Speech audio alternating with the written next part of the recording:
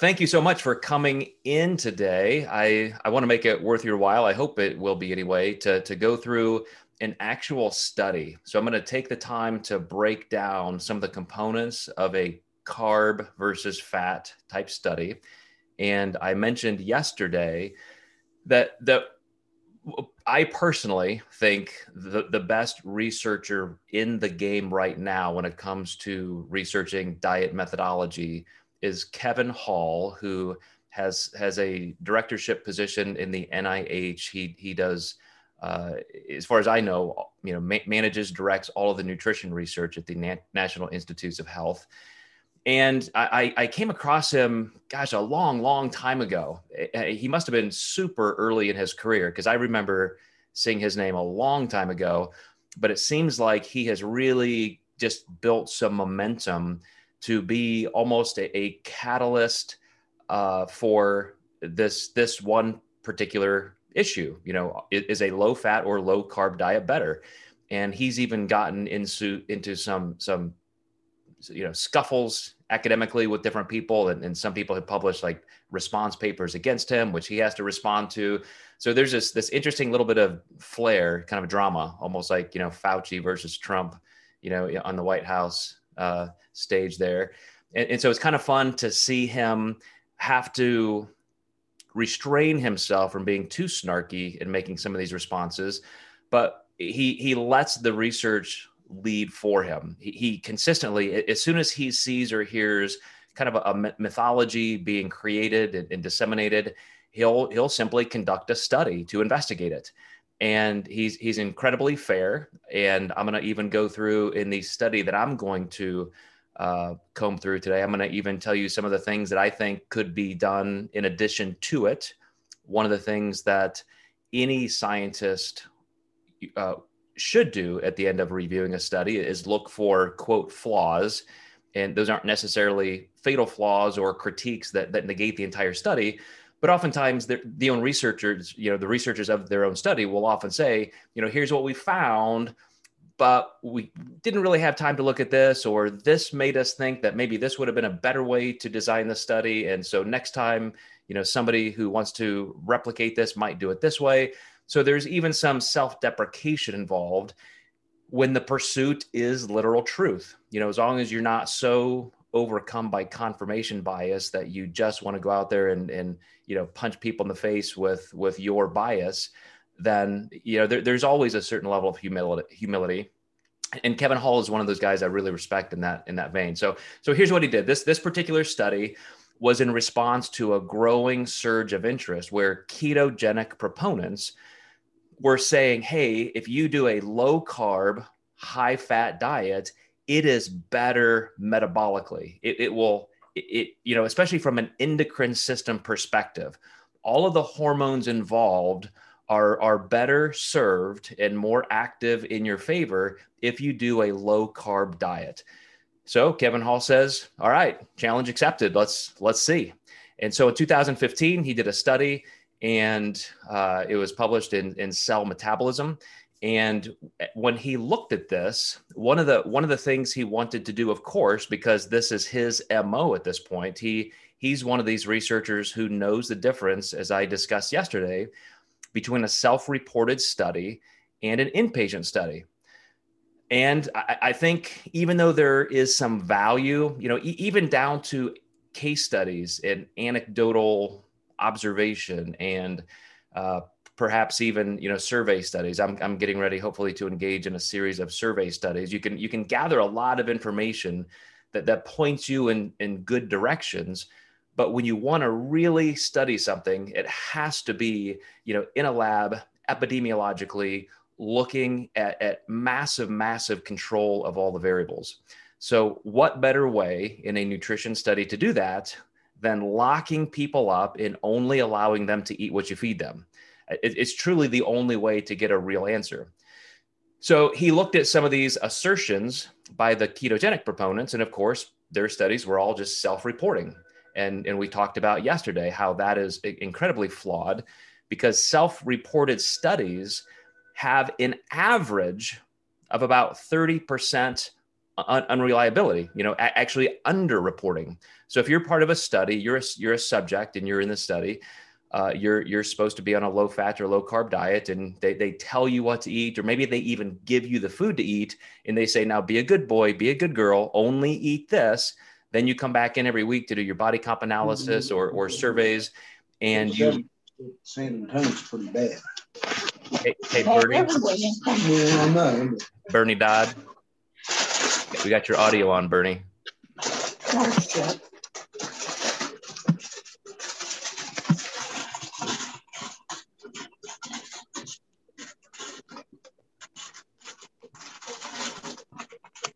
I think as host, Joe, you may be able to okay. mute it force it onto her.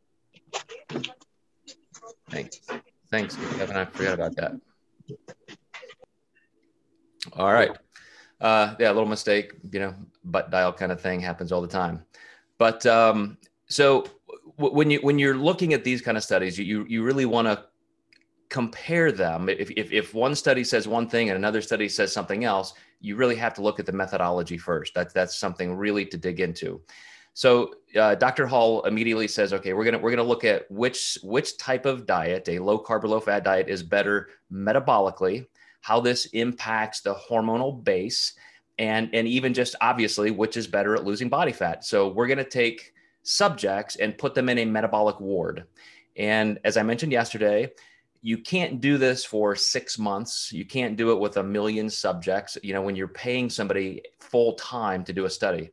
If you guys have ever been paid for a study, it's really interesting. When I was at the IU med school, it's actually a great way to make some extra money. There's always somebody doing studies. So like the dental school, the physical therapy school, the med school, they're always just paying students, a little bit of money to be involved in a certain study.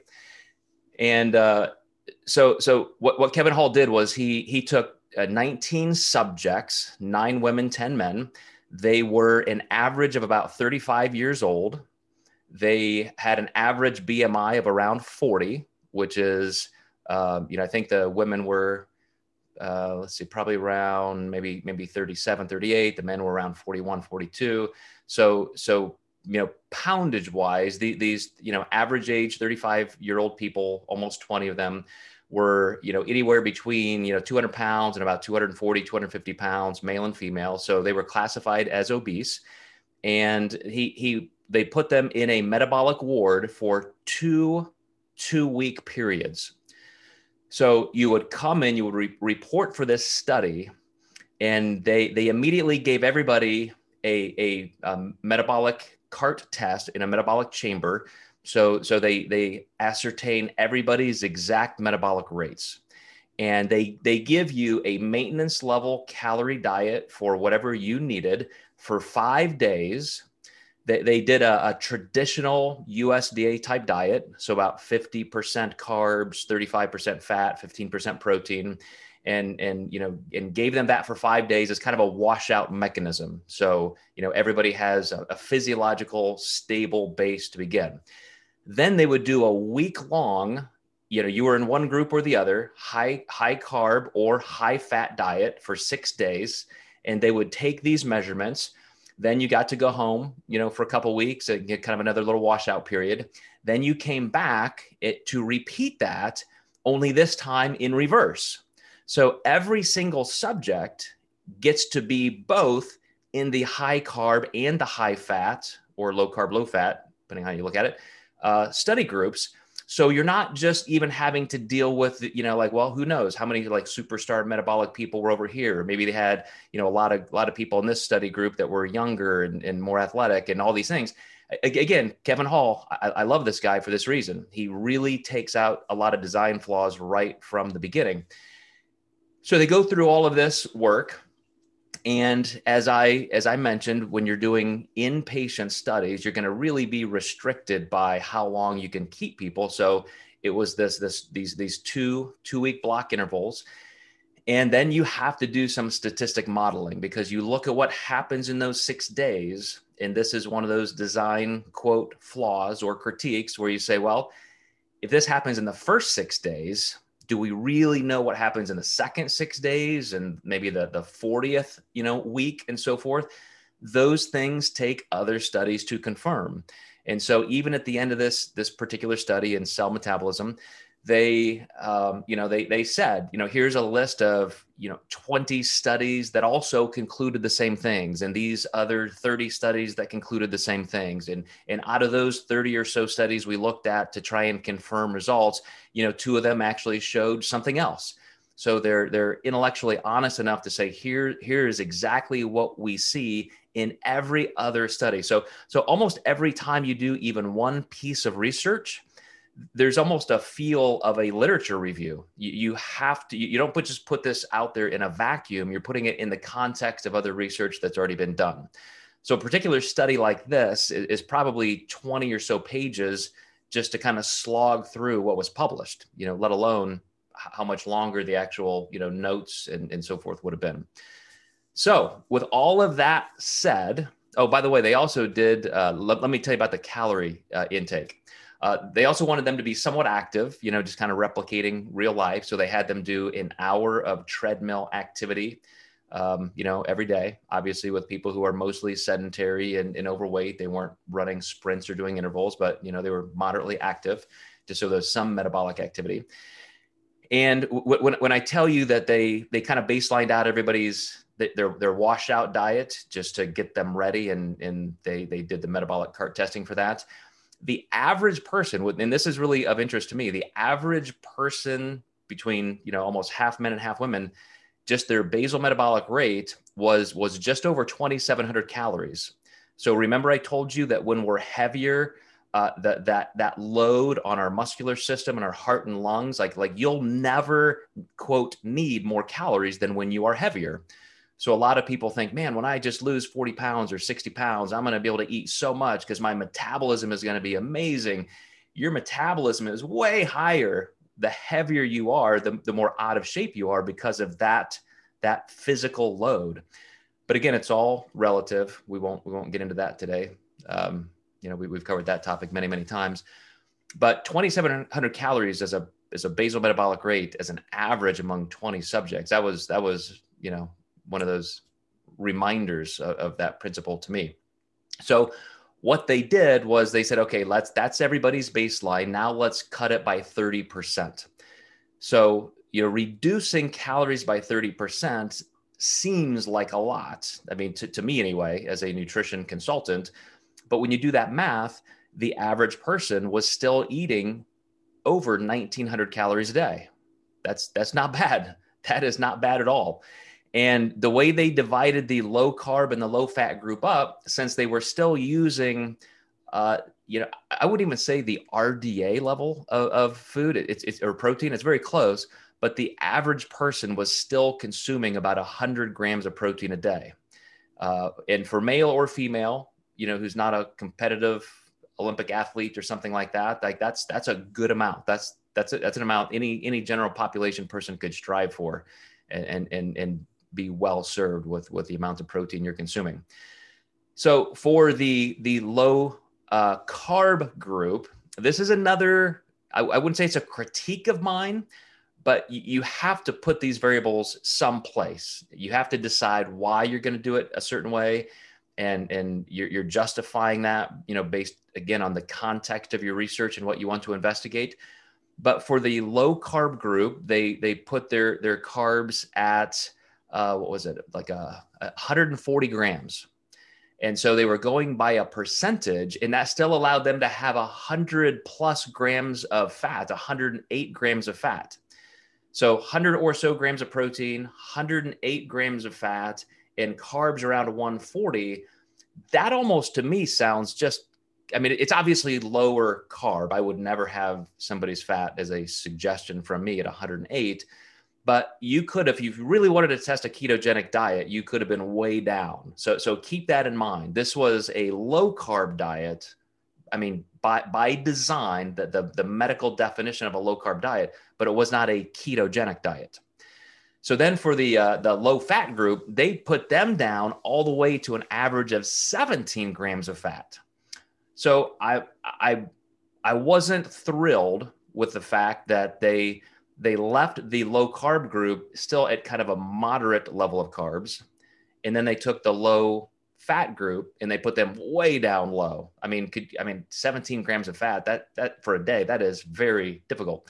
But they had 350 grams of carbs. So this would really be classified as a high carb diet. But again, everybody, based on their own basal metabolic rate, with an exact 30% restriction in calories, went through this process. So the final results, here's the drum roll.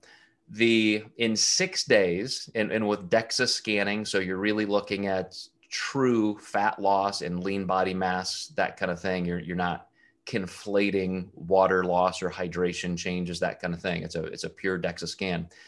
The low carb group, so the high fat group, they lost half a pound, just over half a pound of fat in 6 days. The low fat group doubled that. They lost over a pound. So when you get into statistical analysis and mathematical modeling, you have to say, okay, not only was it a doubling, so in 1 month or 6 months, you wouldn't just see a doubling. You have to see how far that's skewing out to see what that difference could be in 6 months or a year or something like that. But just for the base of this particular study, think of the fact that on the same amount of calories, an isocaloric diet study designed exactly for your specific metabolism, and the fact that you as a subject, you got to test both with complete washouts and baseline diets prior, again, the greatest variable control you could have. And then, you're losing twice as much body fat, twice as much on the same amount of calories, just by making sure that your fat intake was lower. So that's the first little bit of information. The second is, well, what about these assertions that it's better for your hormonal environment? So they tested serum hormone levels like insulin, and they showed that the low carb group, so the higher fat low carb group, certainly had substantial decreases in circulating insulin. And this is supposed to be a huge goal, right? This is actually called the insulin theory of fat loss. And a lot of people made this popular, like the zone diet and even Dr. Atkins, where, man, it's all about controlling insulin. If you just get insulin down, that's the key. The whole ball of wax is just getting insulin down. There's even a journalist out there, Gary Taubes, again, absolutely no training in nutrition, zero, but he's a journalist. And he got a name and started making money by writing books on nutrition. And he happened to fall in love with ketogenic dieting. So he's out there writing books, creating marketing hype, and he's a big proponent of saying it's all about insulin. Carbs are fattening.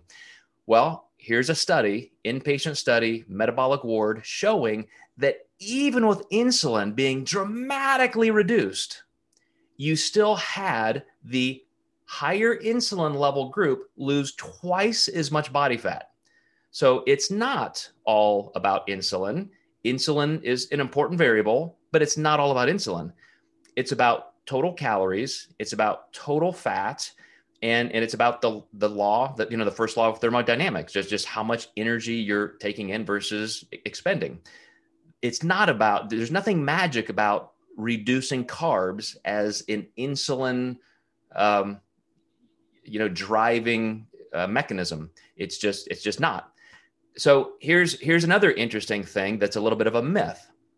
You would say, well, if I'm a ketogenic proponent, if I really want to convince people that you've got to be on a low carb diet, I would say, man, when you are in a low carb diet, fat oxidation goes through the roof, meaning your body's use of fat as energy skyrockets. And that was proven here. Fat oxidation in the low carb group did skyrocket because that's all you have to use is energy. You're using such little carbs. It's not all body fat. It's all the fat in your diet. You're becoming more efficient. We've covered this as well in our chats. You're becoming more efficient at using fat as energy, which is great, but that doesn't mean you're using more calories. And so he took two of the biggest nails you could to put in the coffin of ketogenic dieting proponents saying that their methodology is better. So again, once you extrapolate this out over time and you start running that data, it just becomes increasingly true that a lower fat diet is better because of one more nail. The third nail in this coffin is the fact that in just 6 days, while the low fat group, even on a 30% calorie restricted diet, their metabolism didn't change whatsoever. Their metabolic capacity didn't change. Guess what happened to the low carb group? Theirs fell by almost 100 calories. If in the very first week of calorie restriction, your metabolism is already falling that fast, what do you think happens at week 10 or 12 or 20? So, I set this whole talk up yesterday by going through some of these categories that we would want to know. I mean, if we're going to be good students of nutrition, just people using this information to try and live our best, healthiest lives, these are things we want to know. What's best for my metabolism? A low fat diet. What's best for losing body fat to the tune of twice as fast? A low fat diet. Isocalorically assumed, I'm talking about having the exact same amount of calories. What's going to be best for sustainability? That wasn't covered in this study, but they certainly discussed it because of having to extrapolate out those mathematical models. You have to make certain assumptions for sustainability and who's going to be able to follow this.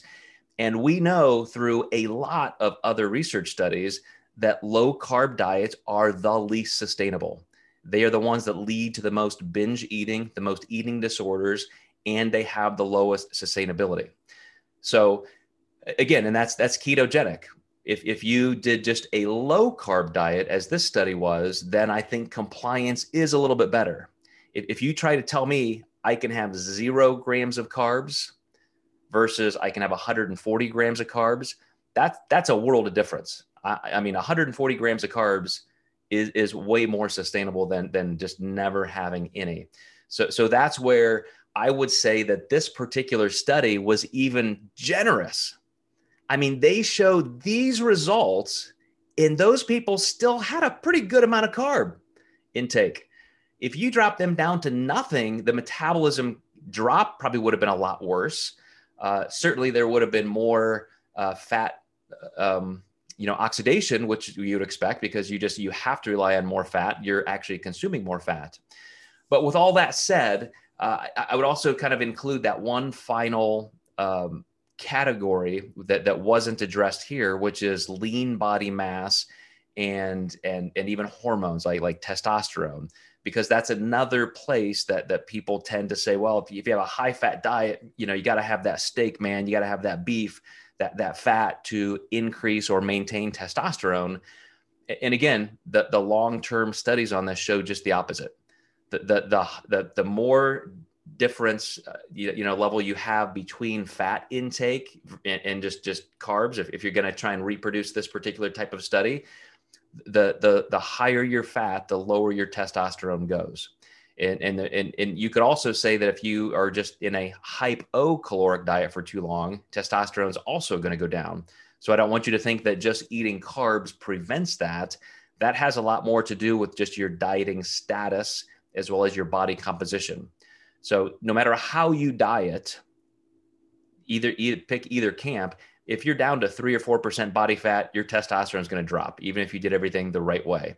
If you've dieted for an entire year and you weren't careful to take breaks and so forth, your hormonal panel is also going to be depreciated quite a bit. And that's why it's important to take some of those diet breaks and make sure you're dieting at a healthy pace. But all of that on the table for discussion. Do you guys have any questions? Even some of our guests, I appreciate you guys jumping in here to talk about this and listen. But if you have any questions about your own personal journey in body composition management, weight loss, performance, certainly I would love to talk about those. We got quite a bit of time left.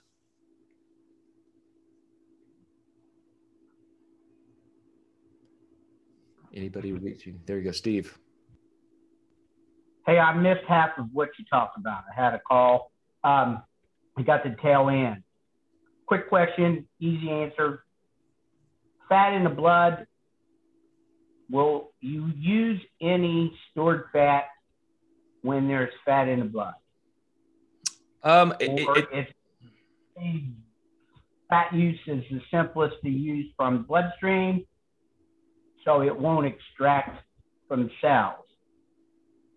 It's a percent basis, Steve. So the question is, any lipids in your bloodstream, will those prevent you from using stored body fat? And just even looking at this study as an example, these people were still consuming, or I should not say still, but they were consuming 108 grams of fat per day, and they still lost half a pound of body fat. But the other group with only 17 grams of fat intake per day, they lost twice as much. So you can see that there was 100% increase in fat mobilization from stored body fat cells versus what's in the bloodstream. So any fat in your diet, I mean, you're always going to maintain some levels of lipids in your bloodstream. But again, it's a percent basis. When you have less to draw from, then your body's going to get that from your stored body fat cells. Somebody asked a question here, Amanda. What kind of scans were used? They would be. I think you're asking about DEXA scans. Oh, okay. Kevin said that as well. So yeah, that's 99.9% accurate. It's literally using low frequency X-rays so that you're looking at the exact kind of tissue. They did measure metabolic rate after the diet, yes, and the people who were on the low fat diet, higher carbs, their metabolic rates stayed the exact same. So after 6 days, no change. The other group dropped by almost 100 calories. So if you did the math on that, out of an almost 2,000 calorie a day diet, 100 calories, that would be. It's a low percent. I should actually do that math here.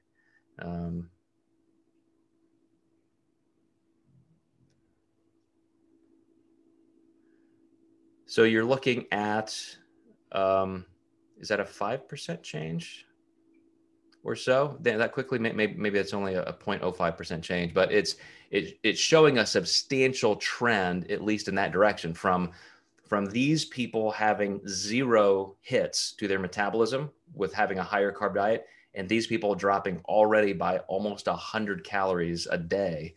So again, if you show that statistically out in the distance, that's only going to continue happening, which it does. There are other, many other longitudinal studies that have shown that the metabolism does, almost linearly continue to drop when you're in that type of ketogenic type diet. And, just as a little anecdotal story, as a pro competitive bodybuilder for 20 years and, my own academic pursuits in nutrition, I have done everything. I have tested everything in my own body, from long stints of vegetarianism to ketogenic dieting.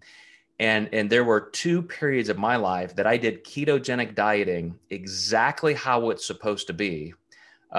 One time it just wrecked my GI system for life. That's why, GI function is a kind of a hobby horse of mine. But both times I, as a competitive bodybuilder, using this as part of my prep for a contest, I never achieved the body fat composition that I needed. I never got lean enough on a ketogenic diet, but I lost so much muscle. I lost so much size that by the time I got to those contests, it was just a total fail. I looked at myself compared to other seasons, and I just thought, what in the fuck happened? Like, I did everything like you're supposed to. These quote experts were telling me, and this was even before I had done my first doctorate in nutrition. I was just a hungry consumer trying to figure all this out, consumer of information. And it was unbelievable how not only badly it felt. I mean, if you've gone on a ketogenic diet for 4 or 5 or 6 months, you're suffering, 0 energy for training. And yet I lost so much muscle, lost so much strength, did not lose the amount of body fat I should have, paid a horrible price with my health. And I replicated the study twice because I thought, well, maybe I did something wrong the first time, so let's try it again. And, same result. And these are the kind of things I see with my own clients. I have a lot of clients who come to me with that as a background. And then we engage in better nutrition habits, and they see the difference. Like, oh my gosh, I get to eat so much food and I feel like a real human being again. And I'm actually not losing muscle and my metabolism isn't falling off the table.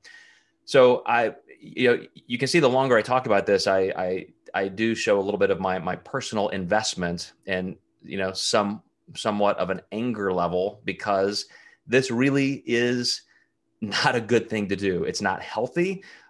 It's not better by any metric whatsoever. And yet there are still people who make this the number one method in our country. Any given year, you look at the top 100 best-selling books on the market right now, I guarantee you about 10 of the 100 are nutrition books, and every single one of them are ketogenic books. Because it's just that allure, that promise of super, super fast weight loss, which, because of the amount of water loss generated by lower carbs initially, it always seems so great. It's like that first week, like, oh man, I remember that time I was on a low carb diet and I lost 7 pounds the first week. I got to do that again. This time I'll be better at it. And we never realize it's the diet that's failing us. We're not the ones failing. That's part of that sustainability in the equation. But I always tell people, look, you can look at the research, you can listen to opinions, try it yourself if you want. If you have to be the one that touches the hot stove to make sure it's hot, then feel free. I value experiential learning. Been there, done that. I'm telling you, you're gonna confirm the research that's already there. Anything, Kevin, that you think we should throw in here in the mix for you guys who are just joining us as guests? Dr. Kevin Brunacini has his doctorate as a nurse practitioner. He teaches in a university, as well as he is one of our coaches. And in my own work with general population clients, he and I co-coach. So he's kind of my wingman, and we're partners in doing this with a lot of people. So anything you want to throw in there, Kevin? I've read the study. I've actually heard Kevin Hall present this in just a community, community forum here in the local area. And I think what astounds me most is just the drop in met rate in 6 days is just staggering, because while that's bound to occur with any dieting process, to think that you could have 5%, if that's what the math was, in just 6 days, to me, that's just so significant that why would someone want to endure that if they don't have to? I mean, if the context is there for whatever reason, fine. But in a true general population sense, no client wants to ruin their metabolism for weight loss. And to me, it's reckless. And that's what's, just like I'm biased against, low carb keto approaches, but it's when it's to the point of taking advantage of vulnerable populations, that's where, from a medical aspect, that just, I'm not going to cross that line, and it should never happen with the patient or client. And yet it happens for a lot of reasons, but it's quite frustrating how people are taking advantage for that reason, even from legitimate clinicians. And that's probably even more frustrating from my perspective, that they should know better, and yet they just don't. They don't seem to care, or they're just, showing an obvious sign of lack of character or clinical integrity. But, I'll go off of my diatribe there, but I guess there's really nothing too much to say from I just find the met rate drop to be the most significant to me, because, it's everything else is nothing new to us necessarily in terms of the results, but it's nice to have affirmation of what we know to be supported by the body of evidence out there. And this is truly just one study. I mean, Kevin Hall himself has been involved in hundreds of studies and has personally conducted, dozens and dozens and dozens. To the point of Amanda, who asked, well, maybe if you just had to lose quick weight, like you really just needed to lose some weight, would it be a better approach? And I would say yes, but depending on what kind of weight you want to lose, because again, remember, in just 6 days, the higher carb group lost twice as much body fat. So if you want to lose weight, as in extra water, like you just, for some reason, you think, instead of losing a total of 2 or 3 pounds with 1 pound of it being fat, if you want to lose 6 or 7 pounds in that first week and only half a pound of it being body fat, like for a surgery, like maybe you have to just reduce blood pressure for a surgery. And so you just need gross body weight loss. You don't mind that your metabolism's always already coming down. You don't mind that you lost half the body fat, then yes, a low carb diet would do that. But I would also say that just a lower calorie diet would do it even better. For example, if you go to the Mayo Clinic and you need some kind of an emergency surgery, and they think your current body weight is a risk, and they won't even do the surgery for 2 months or 3 months or 6 months. I've had orthopedic surgeons and neurosurgeons send me patients, and they'll walk in my door and say, Dr. So-and-so won't do my surgery until I lose 50 pounds. Dr. So-and-so won't do my surgery until I lose 100 pounds. And the Mayo Clinic has classified what's called a very low calorie diet as 500 calories a day. So, regardless of what kind of macronutrient distribution you want, if you want to lose weight quickly, just don't eat. Obviously, that's not, the safest, healthiest, best way for long-term sustainable weight loss or fat loss. But the lower you reduce your calories, you will lose even faster. Guests on this call won't know this, but we had a couple chats on our daily live supports about fasting and intermittent fasting. And I shared with the group that I've done a 7-day pure water fast where matter of fact, I lied to you guys, by the way. I need to clean this up. I need a confession time here.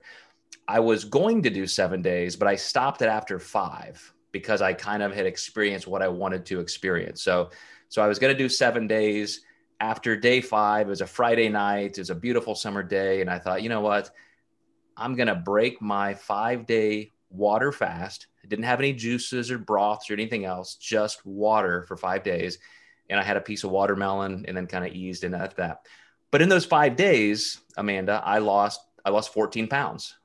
So, obviously a ton of water, but also, when you're having 0 calories and you're probably still burning 2,000 a day, you're going to lose a lot of extra body fat as well. Looks like somebody put that study up there. Yes, it was 2015, Kevin Hall. He had, I believe, 16 other collaborators on this particular study done at the NIH. But yeah, I mean, if you guys are really interested in this, do a comparison. Look up in that study some of the studies that they cite, even the ones that don't necessarily support their conclusions, and then you can compare methodology, see how they conducted those studies differently. But on top of Amanda's question, I want to point out that not necessarily in terms of if you need to lose weight, not body fat, but just weight fast, would it be better to go low carb? And I agree with that to some degree. But there are times when a lower carb approach is helpful. And the gold standard right now, every single time somebody tells you that they love a low carb diet, like I'm married to this methodology, I'm keto all the way, they will justify it by saying, did you know that if somebody has grand mal seizures and they're an epileptic, that if they go on 0 carb diets, like it'll cure their epilepsy? And I'm like, yeah, I do know that. And guess what? 1% of the population has epilepsy. We don't govern all of human nutrition and physiology by 1% who has a massive, significant health disorder. All of proper nutrition in the entire compendium of research, we don't throw all of that out for one disease where 1% of the population has it. But it does show that for something that has massive implications with systemic inflammation, maybe just specific to the brain, thank goodness we found a cure for those people or something that really helps. Thank goodness we know that if they eat a certain way that is low carb, it improves their condition significantly. That's an amazing finding. That is fantastic for people who have epilepsy. Has nothing to do with normal nutrition. Similarly, as we've talked about with cancer prevention, After we chatted about this, Kevin sent me some links, and we had a discussion, and we talked about how cancer cells use sugar as energy. And so it's well thought that if you have cancer, you're in stage 3, stage 4 cancer, just drop sugar to nothing. Matter of fact, drop carbs to nothing. There have been research studies with stage 4 cancer patients that they do better on a ketogenic diet, not just low carb, but 0 carb diet. And if I had stage 4 cancer, I would look very seriously at that research. I would look at it like I've never looked at it before to say, is there something I can do to save my life or the life of a loved one? And if a ketogenic diet does it, again, fantastic. I would do that if the evidence is really there. Has nothing to do with normal nutrition. There's not a correlation directly to that, except there are certainly a lot of correlations to overfeeding in general. The fact that 70% of us are overweight or obese. Hey, Christian, good to see you. Love it when you pop your head in the door. But that overall systemic inflammation is a real problem. And it's not just carbs versus fat. It's eating too many calories. It's always being in a calorie surplus where we're gaining weight every year. Has a lot to do with saturated fat and processed carbs and refined sugar, not just carbs versus fat. That's an entirely different discussion. So when you hear these ketogenic proponents go right for the epilepsy card or the stage 4 cancer card, realize you're talking about disease processes that are incredibly specialized, and you would be silly to say that there is a direct correlation. Some overlapping corollaries in some places, but not a correlation. So any other questions? Let's see. Somebody said, I would love to share this with my keto friends. I'll consider that, Amanda. I'll set it to my video guy, and we'll see if we can clean it up a little bit and make it nice, and we can do that. But again, you guys would have to agree as well, because all of your names and pretty faces are in here, so that those would be shared. Wouldn't want to out somebody if you didn't want to be known to be inside of the Flexible Dieting Institute daily live support chat. And Joe? Yes, sir. Hey, I have a friend just yesterday. His girlfriend had thyroid cancer, and she doesn't have a gallbladder. So keto with someone like that, because that's what she's doing. Yeah, that's going to be misery. The gallbladder secretes bile into the small intestine to help emulsify that fat. And if you don't have a gallbladder and you're eating a high fat diet, you're going to be in a lot of pain and GI dysfunction. So, number one, I would present to her this kind of research showing, okay, let's first get calories down, make sure you're not gaining body fat, make sure you're not in a super anabolic state, because that's also one of the feeding mechanisms of cancer cells. But let's also just get rid of refined sugar and refined carbohydrates. But do you really think, an apple or some brown rice or some oatmeal, is going to impede cancer survival? That was one of Kevin's points when we talked about this. Is it's actually the fermentation process, which is another part of metabolism. So you've got the Krebs cycle, which deals with, turning glucose into water in ATP. And then we have fermentation. There are 2 or 3 different main ways that we can derive energy from food. But I would say, look, that's a tough trade. We definitely have to, reduce those lesser quality forms of carbs, but she's going to have to live with what her gallbladder can give her. Very, very unique, specialized instance there, but that would be my first look at it. Thanks. Brandon, you have a question? Hey, yes. So both my parents, they're on the side of being diabetic, and a lot of them, they believe that the path of low carb, sort of a ketogenic approach is the best route for them. I asked them really, what's the reason for that, and the reason being is insulin sensitivity. And I mean, I for one tried keto at one point too, and I mean it was a worse experience. But a lot of people that I've seen that do that keto, and on behalf of my parents as well, I am aware, they don't keep track of their calories whatsoever. I mean, it's a portion of the eyes, I guess, what they do, and a lot of the times looking at the kind of foods that they're eating, it's high fat content, which it's not always restricting, the bad sorts of fats, all the saturated fats. How is it that someone could possibly correct that insulin sensitivity in a situation like that? Okay, good question. And hope you're doing well down there in Texas. Tough times. I hear everything's getting better. One of our own program owners and coaches who lives in Houston, she had no power for 4 days, pipe broke, and the entire ceiling above her kitchen just caved in, and just a mess. But anyway, glad you're with us, Brandon. Really, really cool that you made it. So insulin sensitivity, we talked actually a lot about this in the last couple of days this week, and you have to realize that changes gradually. So nobody's going to go from being a type 2 diabetic or having, hypoglycemic episodes to all of a sudden eating perfectly well one day and it corrects everything. Those receptor sites, the receptor site degradation and the receptor site affinity, all of that changes gradually over time. It resensitizes. And so you have to ask people, okay, let's do what's best for your health. Let's make these changes. And if they're too aggressive, we can do it slowly. Let's monitor symptoms.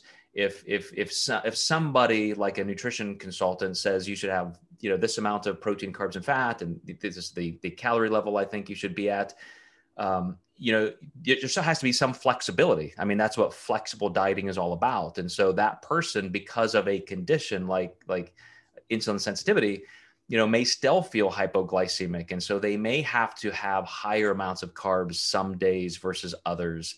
And they've just got to be really sensitive to their own internal health and medical cues. But it doesn't change the fact that over time, it is the lower calories and just the improving health that's going to make that change. So to Dr. Hall's point, in this particular study, the higher carb group, their insulin levels didn't change, but it didn't matter. They still lost twice the body fat. They still, sustained their metabolic capacity. They still, were on track mathematically to maintain their lean body mass and their momentum. So all of those things point in the direction of sustainability, which is the single greatest thing. But Brandon, you bring up another point that I really like. They're not necessarily tracking their calorie intake. And that's a super attraction of ketogenic dieting. There are companies out there now using taglines like, oh, stop doing that silly, calorie counting stuff and weighing and measuring food. That's just stupid. Don't do that. All you have to do is avoid this entire food group, and only eat this and you'll be fine. And that's another, selling point, a marketing point for ketogenic dieting is you don't have to do anything except just eat fat all day. And it's, again, I mean, the data is there. So I would, if it were my family, first of all, that's a sensitive topic, how far you can push somebody, but I would just say, here's the data. I mean, these are the facts. You can believe them or not, but this is a well-researched topic. Any other questions before we leave? I can't believe it's already been 50 minutes. Really appreciate you guys coming in as guests. That's, makes me feel good that we're doing something worthwhile.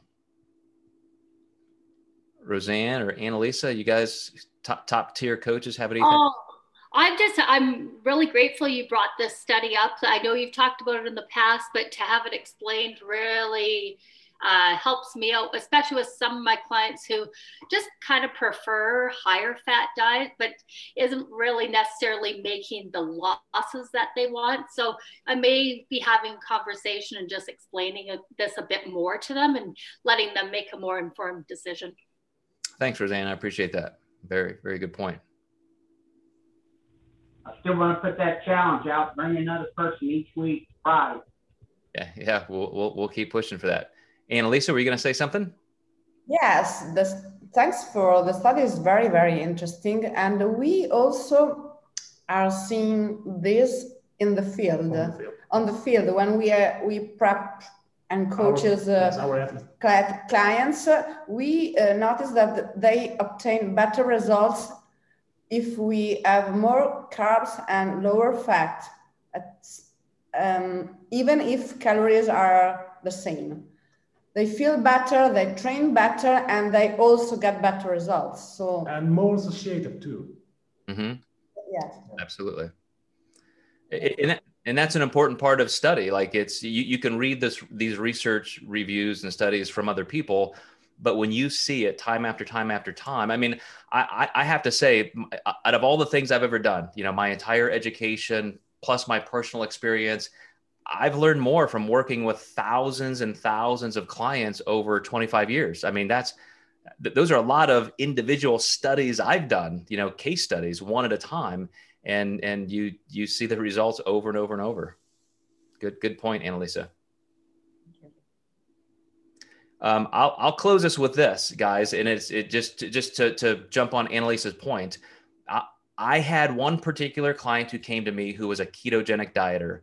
This was a guy who was eating 200 grams of fat a day, no carbs, just enough carbs for, GI motility. So in fibrous sources, so about 20, 25 grams, like a salad or two a day, along with just 200 grams of fat. And he was, to his credit, he was doing ketogenic dieting well. It wasn't even like high protein. It was moderate protein. So it could be classified as purely keto. And he wanted me to help him get ready for a bodybuilding contest. And I said, I will, and I'm going to start out doing it your way, but I want you to at least be willing to experiment. And so I took him, after a couple of weeks of kind of baselining him out, and we started adding a little bit of carb, replacing some, and he was even doing it in what's a really traditional ketogenic way. He was getting all of this in 2 meals a day. So long story short, after 20 weeks of dieting, he went from 200 grams of fat a day as his intake down to about 50 or 60 grams. He was eating 20 grams of carbs. I had moved him all the way up to 400 grams of carbs a day. And he lost 20 pounds of body fat, regained 5 pounds of lean body mass. And you guys in physique sport know that when you're in a calorie deficit, you do not gain muscle. You don't gain muscle when you're in a calorie deficit. Ketogenic dieting is so bad, he regained 5 pounds, got shredded. He was up to 4 meals a day, moved him from 2 meals a day to 4. And what that does, if you did the math, he lost that much body fat, and he was eating more calories at the end than where he started. That is just how flawed ketogenic dieting is on every level. When you go out, even from this study, which was a great study, over 6 days to 6 months, it just mathematically compounds in the favor of maintaining some carbs. And I have to say, just like my graphics, stated, or at least my text in my posts that I announced this lecture, it doesn't mean that you don't manage carbs. We still need to have a certain amount of overall calorie intake, and it means we have to have a certain amount of carbs. There's still an awareness and a metric to that. It doesn't mean that quality is just out the window. We still have health values and principles we want to live by. So it's not just eat sugar and bad carbs. It's carbs in a clinical sense versus fat, and ketogenic dieting, low carb dieting versus moderate to low fat dieting. But for you guys, I will post this. I know it's been posted here a couple of times. I'll post the link to this again on my social media. So if you guys hit me on Facebook or Instagram at Joe Klimczewski, I'll have that there. But yeah, any other questions, feel free to follow up. We can continue this on through some social media. And for you guys who are our clients and coaches, we'll, of course, see you here every day, Monday through Friday. And if you guys are guests, you're certainly welcome to come back next Friday. We plan on keeping Fridays open like this, and you can tell friends and share that link. We don't mind. And I just want to say thanks for everybody's attention and great questions. This is really, really good discussion.